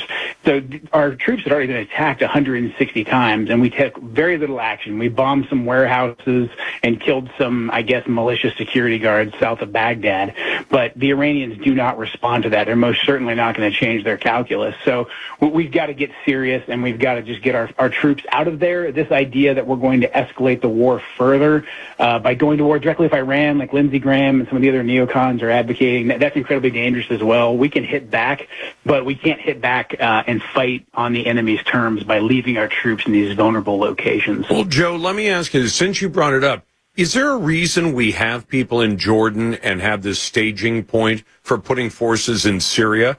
We're not at war in Jordan. We're not at war in Syria. But we got people on the ground. And I remember Donald Trump, President Trump at the time, tried to order all of our forces out of Syria, and he had people on the ground and people within the bureaucracy who said, yeah, the president said take them out, but we're not going to. And they just simply countermanded his orders. Is there any good reason for having American service members on the ground in places like Jordan and Syria? No, there's no reason, Lars. And Trump attempted to get our troops out. That's actually my late wife was killed a month after he attempted to get our troops out. And the reason why he said, hey, we're going to bring the troops out of Syria and then eventually Iraq and all these other locations was because we had met our objective. We took away all the ground that ISIS controlled. And as you pointed out, that's when the unelected bureaucrats who control a ton of things in Washington, D.C., but in particular when it comes to national security and defense, these unelected bureaucrats are very powerful. And they committed bureaucratic slow roll, left our troops there, and then they morphed the mission into, well, maybe ISIS will come back, but we also need to be here to counter Iranian influence or maybe even Russian influence, as if we need an excuse to get into a shooting war with Russia or Iran. And so really we've left these troops here as bait, waiting for the Iranians to attack them, and then for us to say, well, that does it. Now we need to go and we need to broaden this war and go to war with Iran. It's absolutely foolish, and we the American people gain nothing from it. We're losing troops on the Jordanian-Syrian border. Meanwhile, our own border is wide open, and American citizens are being killed by fentanyl, and we're under an invasion. The whole scenario, the whole situation is just completely preposterous. Joe, are you saying that, they're effectively trying to create a Gulf of Tonkin kind of incident so you can say, there's our predicate for the war? Yes, I am. I mean, look, I was over there in Iraq for a long time. I was there in 2017 as we were wrapping things up against ISIS, and all of us were reporting back to our hires that, look, this monster that is the Iraqi government controlled by Iran that we've equipped, that we've given tons of technology to, this is going to come back to bite us, but it all fell on deaf ears. The bureaucratic slow roll was very, very heavy. Those reports wouldn't get up. When Trump attempted to make it happen from the top down, he was then thwarted. Biden comes in and he brings in the Iran deal national security team, and the next thing that you know, we've got this horrible situation where we're leaving our troops exposed in this area. We can't justify what they're doing there, and now we see what the purpose is. The purpose is to have them be attacked and then justify, a broader war that only really benefits the military-industrial complex, but then long-term it benefits China, who's in an alliance with Iran, because then we stay even more bogged down, spending more resources, not against China, our actual foe. Between that and the bleeding of our military-industrial base in the war in Ukraine, we're spread incredibly thin, and China is in a great position to take us down either economically or to make advances in the Pacific. Joe, I wanted to get your comment on this. I read this fascinating piece probably a week ago now, and they said there's been a major change in war in general, and the example they gave is they said, look, prior to this year, or maybe even last month, if you wanted to run a naval blockade anywhere on planet Earth, no matter who you were, you had to have a gigantic, a good-sized navy of your own. but the Houthi terrorists managed to find a way to run a major naval blockade of a huge amount of the world's shipping, and they don't have a single boat. Yeah, that's right. With drone technology and missile technology, really kind of pioneered by the Iranians, they've been able to do that. Now, if you remember, the Houthis weren't much of a threat. I spent some time in Yemen as well. They were a local problem. But once Iran got enough money from Joe Biden, the next thing you know, the Houthis all of a sudden are given this drone technology. They're given ballistic missile technology. And if you control those choke points, like Yemen's in a strategic location along the Red Sea, coincidentally, China's also making major inroads in Djibouti and the Horn of Africa. But in those tight choke points, then it's much easier to use that relatively low technology type of gear like drones and ballistic missiles to have a massive strategic effect that before you would have needed an entire fleet and an actual standing navy. So yeah, I mean, look, anytime that we give Iran money, they're going to give their proxies funds, and they're going to give them training, and they're going to use that to their strategic advantage, and that's exactly what's happening right now on the Red Sea. And by the way, Joe Biden didn't get rid of the sanctions that Trump put in on Iran. He just stopped enforcing them. And so the Iranians sell oil. And you say, but we have sanctions on that. Yeah, but they're not being enforced by Joe Biden. So he could turn them back on tomorrow if he chose to. And he could choke off the money supply to Iran. It would not only choke off the money, but it would also send a message to Iran, we're not going to let you do this kind of thing. And he's chosen not to do that. So it'll be interesting to see where he goes. Joe Kent is running for the 3rd Congressional District in Washington State.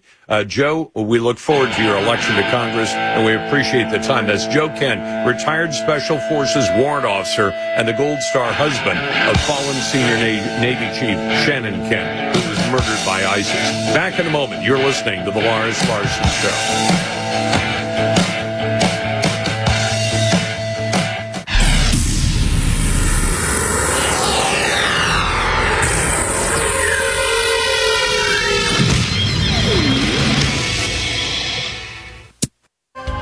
I'm on the phone today with David Moore from IRA Advantage. David, for more than 15 years, I've been telling my listeners about self-directed IRAs, but how do you explain them to your customers? Well, Lars, through our working careers, we accumulate savings in our 401k plans. So rather than just rolling those funds over when you leave your job, you may want to think about setting up a truly self-directed IRA. With a self-directed IRA, your retirement portfolio can include real estate, precious metals, cryptocurrency, notes, loans, and even a new business startup. So with a self-directed IRA, you're not limited to equities like stocks and bonds? Exactly. There are so many more options that you can consider for your retirement portfolio. Would you like to learn more about self-directed IRAs? Then go to IRAadvantage.com, view the videos, and then let the self-directed IRA professionals at IRA Advantage set up a self-directed IRA for you. Your retirement, your way. Visit the professionals today at IRAadvantage.com.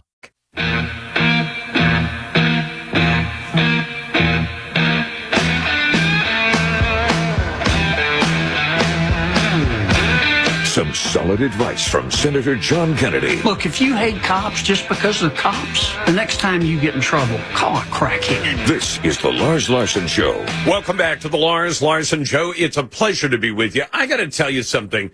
Joe Biden seems to be doing everything wrong on purpose to deliberately damage this country.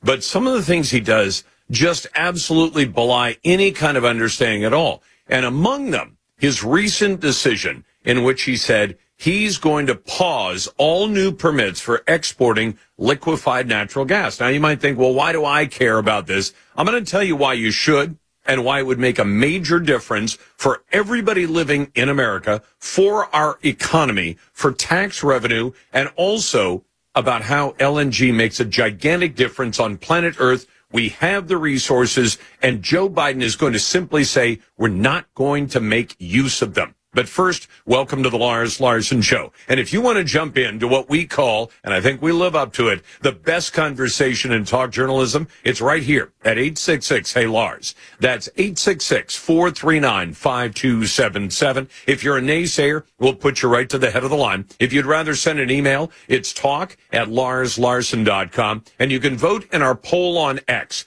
The daily question is put up from the news of the day. Either my producers or I, we switch off on who's going to write the X poll every single day. We try to keep it as fresh as possible. You can find that at Lars Larson Show on X, what used to be called Twitter, and also on our website at larslarson.com. And I usually try to be as transparent as I can with you about anything where I might have a bias. I have a tremendous positive bias when it comes to natural gas. Now, do I make any money from natural gas? No, I pay for it.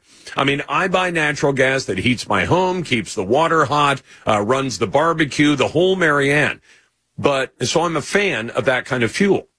I'm especially a fan of it because it's a very clean fuel, and America has it in gigantic abundance. And just so I could be sure, today I looked up the latest numbers. America has about 37 trillion cubic feet of natural gas. And if you say, well, how much is that? I didn't know either, so I had to look it up. We have, at current use rates, about 87 years worth of natural gas. Now, let me say parenthetically, when somebody hears something like that, I know inevitably they're going to say, but Lars, what happens when we run out of natural gas? We're not going to run out of natural gas. First of all, that's how much natural gas we know we have today. And we've been finding more of it, although the last 3 years, not as much, because when Joe Biden came into office, he basically put the kibosh to all of the new leasing on federal lands, which is where they find most of that natural gas. But if you go back over the years, you'll find that we didn't have those kind of reserves about 20 years ago. And then along came fracking. A new way of getting natural gas and oil out of the ground. And all of a sudden, we had reserves to beat the band. In fact, there was a point where in the units they sell natural gas in, which I think is either 1 million BTU or 1,000 cubic feet, whatever it happens to be, the unit they sold it in was $15 a unit.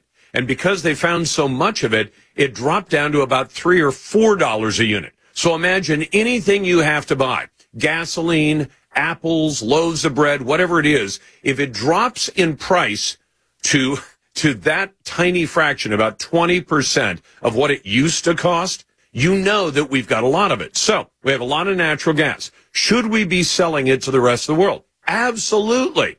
Because I know there are going to be people who say, but Lars, if we sell that natural gas, we won't have enough for ourselves. Yeah, about 80 or 90 years from now. And who knows? I mean, if you go back to the late 1800s, you would find people saying, why, we have to have whale oil because whale oil is absolutely essential to America. We use it for lighting. We use it for cooking. We use it for a bunch of things. And there was a point where heating with coal was a bigger deal. Today, it's mostly used to generate electricity, although the Greens are trying to do away with that. But consider what the White House has done.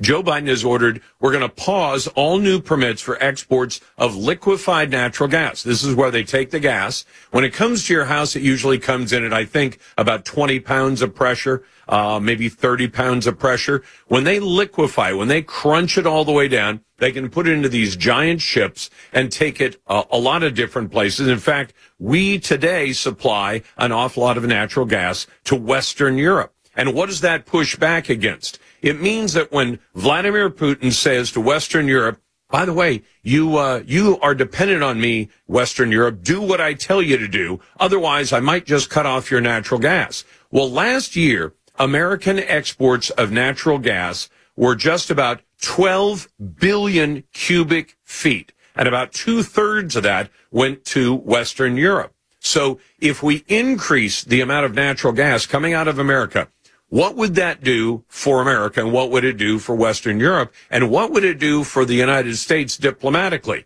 If we said, we're a friendly, westernized country, we'd be happy to sell you LNG. And say Putin of Russia says, I'm a kind of a not-so-friendly guy from Russia.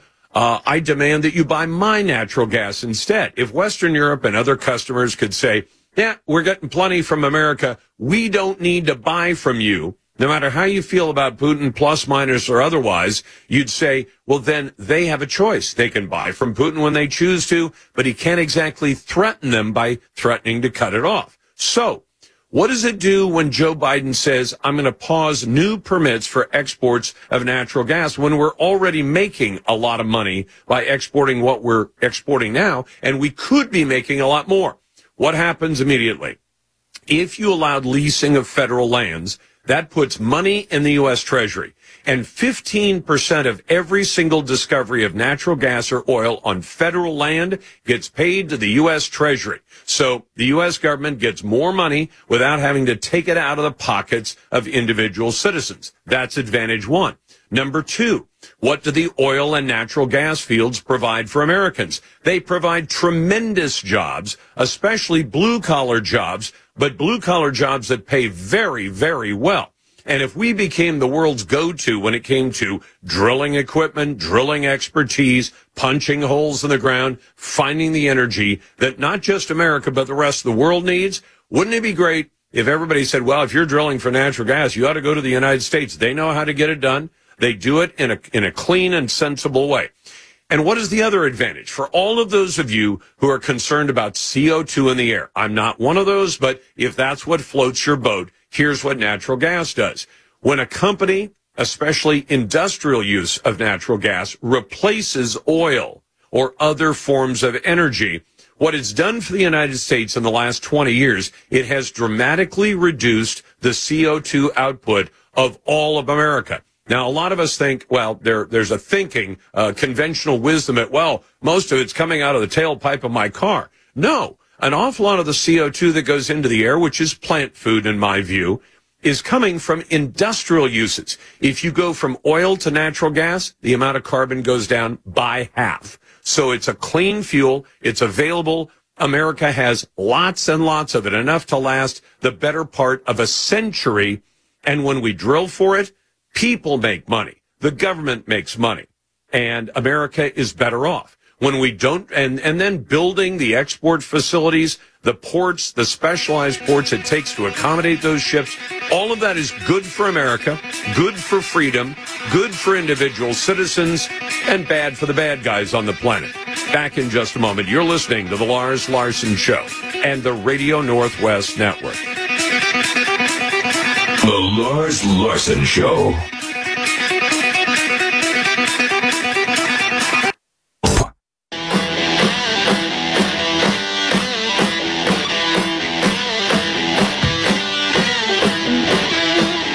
Another strong take from President Biden on AI and the weather. Helping the Webb telescope. My God, what is this? This is the Lars Larson Show.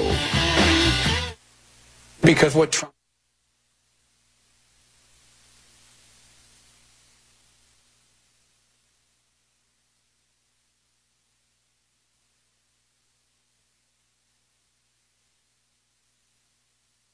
We're going to put you right to the head of the line, and we'll do that. I want to play this one soundbite, though, from Joe Biden, because I want to show you just how much this guy has changed his tune. If you go back to the middle of 2020, so in 2020, he was running for election in November. Now, they cheated in the election. That's a subject for another day.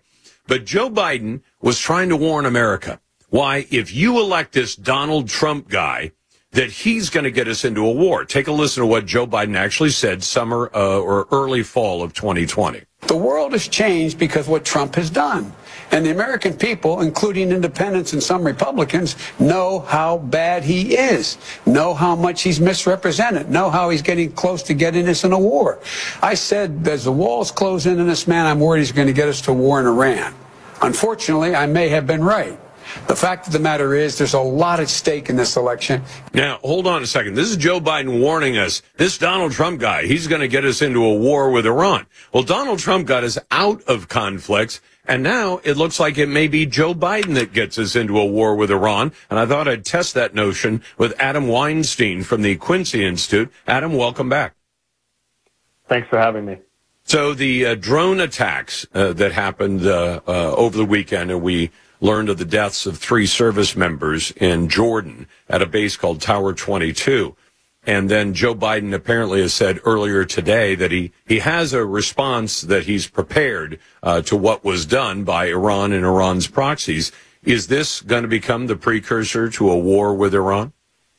Well, I certainly hope not. That's up to the Biden administration. The group that conducted the attack has claimed that it's going to suspend attacks against U.S. troops. It may be too little too late. I'm sure that Biden feels under pressure to respond in some way, but I think it's going to depend how much, what kind of use of force he uses. Why would that group announce it's going to suspend attacks? Does that seem characteristic of a typical terrorist organization to schedule their attack? Oh, now that we've killed some Americans, badly wounded a couple of dozen Americans at that base in Jordan, they then announce, well, now we're not going to do any for a while. Well, they are a terrorist group, but they're not as extreme as ISIS, as an example. So it doesn't completely surprise me that they're walking it back. I think either they were pressured by Iran to make that statement, or perhaps they, now they realize that they went too far and they're trying to protect themselves. But it's probably too little too late. But it doesn't surprise me that they're trying to walk it back. I think that the group understands that killing 3 Americans inside Jordan was probably a step too far. Yeah, so they were only planning to wound people. I mean, you fly I guess it was an explosive drone, because they had 3 of the drones. One of them managed to hit a housing location where a lot of these people were bunked up, and they killed 3, and they did enough damage to 5 of them. They had to be airlifted out to Germany, just to give people an idea of the scope of this. And there were a couple of dozen others who were wounded, but they stayed in Jordan rather than being air evac'd out to Germany. So what do you suppose they were trying to do if they weren't trying to kill Americans? Well, they might have very well been trying to kill Americans, but now have buyer's remorse. Or perhaps they thought, well, we're going to fly a drone into space and not kill anyone, which, there's been numerous attacks that haven't killed anyone, but they can still say they conducted an attack. I suspect in this attack, given that it was a drone, that they did intend to kill Americans, but maybe they have a bit of buyer's remorse right now. Sorry. No, that's all. At this point, we've got 165 or 166 attacks on U.S. military facilities in Iraq and Syria and now in Jordan. What is the right response for Joe Biden? Well, that's a really tough situation. I mean, I think Joe Biden is going to feel some pressure to retaliate on these militias, but it would be a mistake for Americans to retaliate to such a degree that we get dragged into a war with Iran. I think that would be a huge mistake. So what I'm saying is, in some sense, I don't care what the right decision for Joe Biden is. The right decision for the United States is not to act in a manner that gets us dragged into a bigger war where more Americans die, which is why for a long time I've suggested we shouldn't have forward deployed troops in Syria and Iraq, because they're a tripwire for greater conflict. They're sitting ducks. Are they serving some kind of purpose? Yes. Is it worth the risk to their lives and to the security of the United States? I don't think so. I agree with you about everything you just said. That's Adam Weinstein from the Quincy Institute. So is it fair to also say that some of this, maybe the majority of it, is because Joe Biden decided to unfreeze $6 billion in assets for Iran and decided not to continue to enforce the sanctions against Iran, which I understand the economists have estimated the positive benefit to Iran was about $50 billion. And right after he did that, or soon after he did that, Iran began funding a lot of other terrorist activities, including this attack, it seems, and including perhaps even the attack by Hamas in Israel on October 7th. So America is funding or allowing to be funded terrorist activities that are now hitting our own people. Look, I have to be honest with you, Lars. I was a supporter of the Iran nuclear deal, so I don't think that's the primary cause. I think Iran had money to give terrorist organizations regardless. I do recognize that if there's more money, there's potentially more funds for those activities. But I was a supporter of the deal for the simple reason that I think it would have given us more leverage over Iran. But the bottom line for me is these groups can't really reach Americans unless we send Americans over there to be reached to begin with. These are not sophisticated militias. Yes, they have drones. They're not extremely sophisticated drones. The only reason they're able to kill Americans is because we're delivering young Americans right to them by deploying them to Iraq, Syria, or along the border of Syria and Jordan. These groups couldn't reach Americans otherwise. So we're playing into their hands. That's my view. Okay, and Adam, you probably sense, and I know from our prior conversations, I'm not a fan of the JCPOA, as they call it, the Iran nuclear deal. I don't think it did any good, and Joe Biden has been chasing that thing since the beginning of his presidency with no response from Iran, except they keep making demands, and he keeps caving in on things without getting anything for it. So I'm not crazy about that, and I'm a little suspicious of the argument that says they're only attacking us because we're here. Is kind of like saying that young lady was only assaulted in the park because she chose to go into the park. Are we in places we're not legally allowed to be? Well, that's another story. I didn't say they're only attacking us because we're there. I said they're able to attack us because we're there. Yeah. Now, look, I'm not excusing Iran. Its behavior is insidious and outrageous, and I'm not going to defend the Iranian regime. The point, though, is, does it make sense for us to be there? Yes, in a perfect world, we should be able to have troops there to fight ISIS without being harassed by Iranian-backed militias, in a perfect world. But that's not the world we live in. And so does it really make sense for us to be there? I would say no. If you want to talk about the fact that the Iranian regime is in many ways an insidious regime, well, we could talk about that for the next 5 hours, and I'm there with you. But for me, it's what makes sense for U.S. troops, and it doesn't make sense for them to be there anymore. The ISIS threat is largely eliminated, not completely eliminated, but largely eliminated to the point where it doesn't make sense for us to be there indefinitely. I guess I just wonder that when we project weakness, well, we're up against the break. Adam, it's always a pleasure to talk to you. That's Adam Weinstein, who's with the Quincy Institute. We'll be back. I'll get to your calls at 866-HEY-LARS. That's 866-439-5277. You're listening to the Lars Larson Show and the Radio Northwest Network.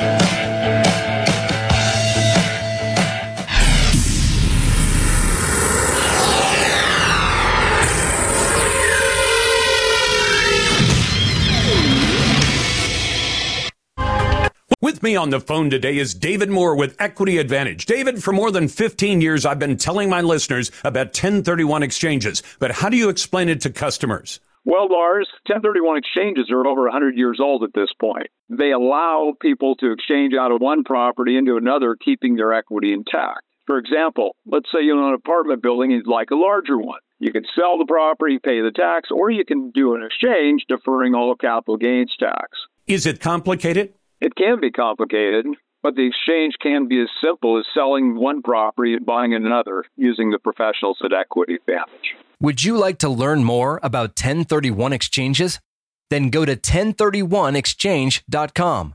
View the videos, and then let the 1031 exchange professionals at Equity Advantage show you how it can work for you. You've worked hard for your money. Let Equity Advantage work hard to keep it yours. Visit 1031exchange.com.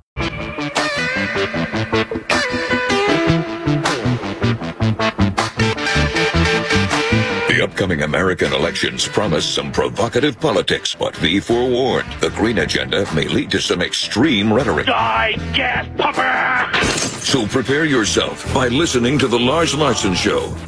Welcome back to the program. Glad to be with you on a Tuesday. Glad to be with you on the Radio Northwest Network, serving the Pacific Northwest states, Oregon, Washington, and Idaho through our 26-station network, and we've been doing that for the last 24 years. Should we drop citizenship requirements for professional licenses? That's our poll on X. You can find the question on X at Lars Larson Show. And it has to do with a rather dim idea from a Democrat from Kirkland, Washington, Amy Whalen, who says she doesn't think it's fair that people who are illegally in America, who don't have Social Security numbers, aren't able to get licenses. And the examples she gave are things like nursing licenses and other professional licenses that actually require that you be legally in the country. Maybe she's ignoring the fact that if you're illegally in the country, you're not allowed to work at a job for pay in any case. But she is now proposing a bill that would change that and allow illegal aliens to get professional licenses. She's not offering any kind of relief for actual citizens who are seeking those same kinds of licenses,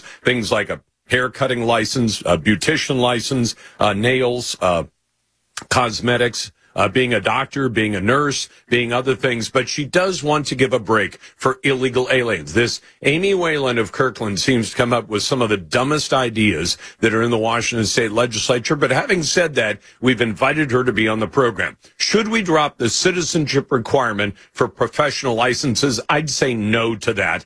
I'd say no, absolutely. I'm curious how many people would say yes. But we love naysayers on the program. So if you want to join us, it's 866-439-5277. Straight to the front of the line if you happen to be a naysayer. Send emails to talk@LarsLarson.com. And our poll on X is brought to you by Ultimate Truck Services. If you rely on trucks for business, Ultimate keeps your biggest assets on the road and running right. Find them at ultimatetruckservice.com. Let's go to Chief, who's listening on the Radio Northwest Network and KPNW. Hey, Chief, what's on your mind today? Hey, Lars. We've been talking a lot about Iran, so I just kind of wanted to give a different perspective. I am a former Marine that served in Desert Storm. Thank you. And I got to say that I think everything that we have been doing for the last 30 years and maybe even longer back into the 70s has always been about going to war with Iran. I think we know what their hostilities are, the way that they feel about the Jewish nation. And I think our agenda has always been to kind of trickle these other little small conflicts just to get enough boots on the ground, enough airstrips, enough presence, so that when the time comes that we're able to actually deal with Iran in a full-scale war. Well, I don't necessarily disagree with you. And, Chief, when I was talking to the gentleman from Adam from Quincy, listen, you're right. I mean, if you go back to the original hostages taken in 79 in Iran, when the crazy mullahs took over from the Shah of Iran and ran the place, ran the streets red with blood, they've been on the war path for the United States ever since. And believe me, we're in the same boat as Israel, because almost every week, the leadership of that country vows death to America, death to Israel, or as they call it, the Saturday people and the Sunday people. And they've been shouting that. So anytime I think the leaders of a foreign country vow to kill the United States of America and the people within it, I think we should take them seriously, right? Absolutely, and we don't talk about, but we know the second that Iran actually does get nuclear capability, there is nothing preventing them from nuking Israel. That has always been their agenda. They will never have their proper jihad. They'll never have peace on their land. Their 12th imam will never come back until they wipe Israel off the map. And it's not just cultural. It's a true belief of their inner spirit.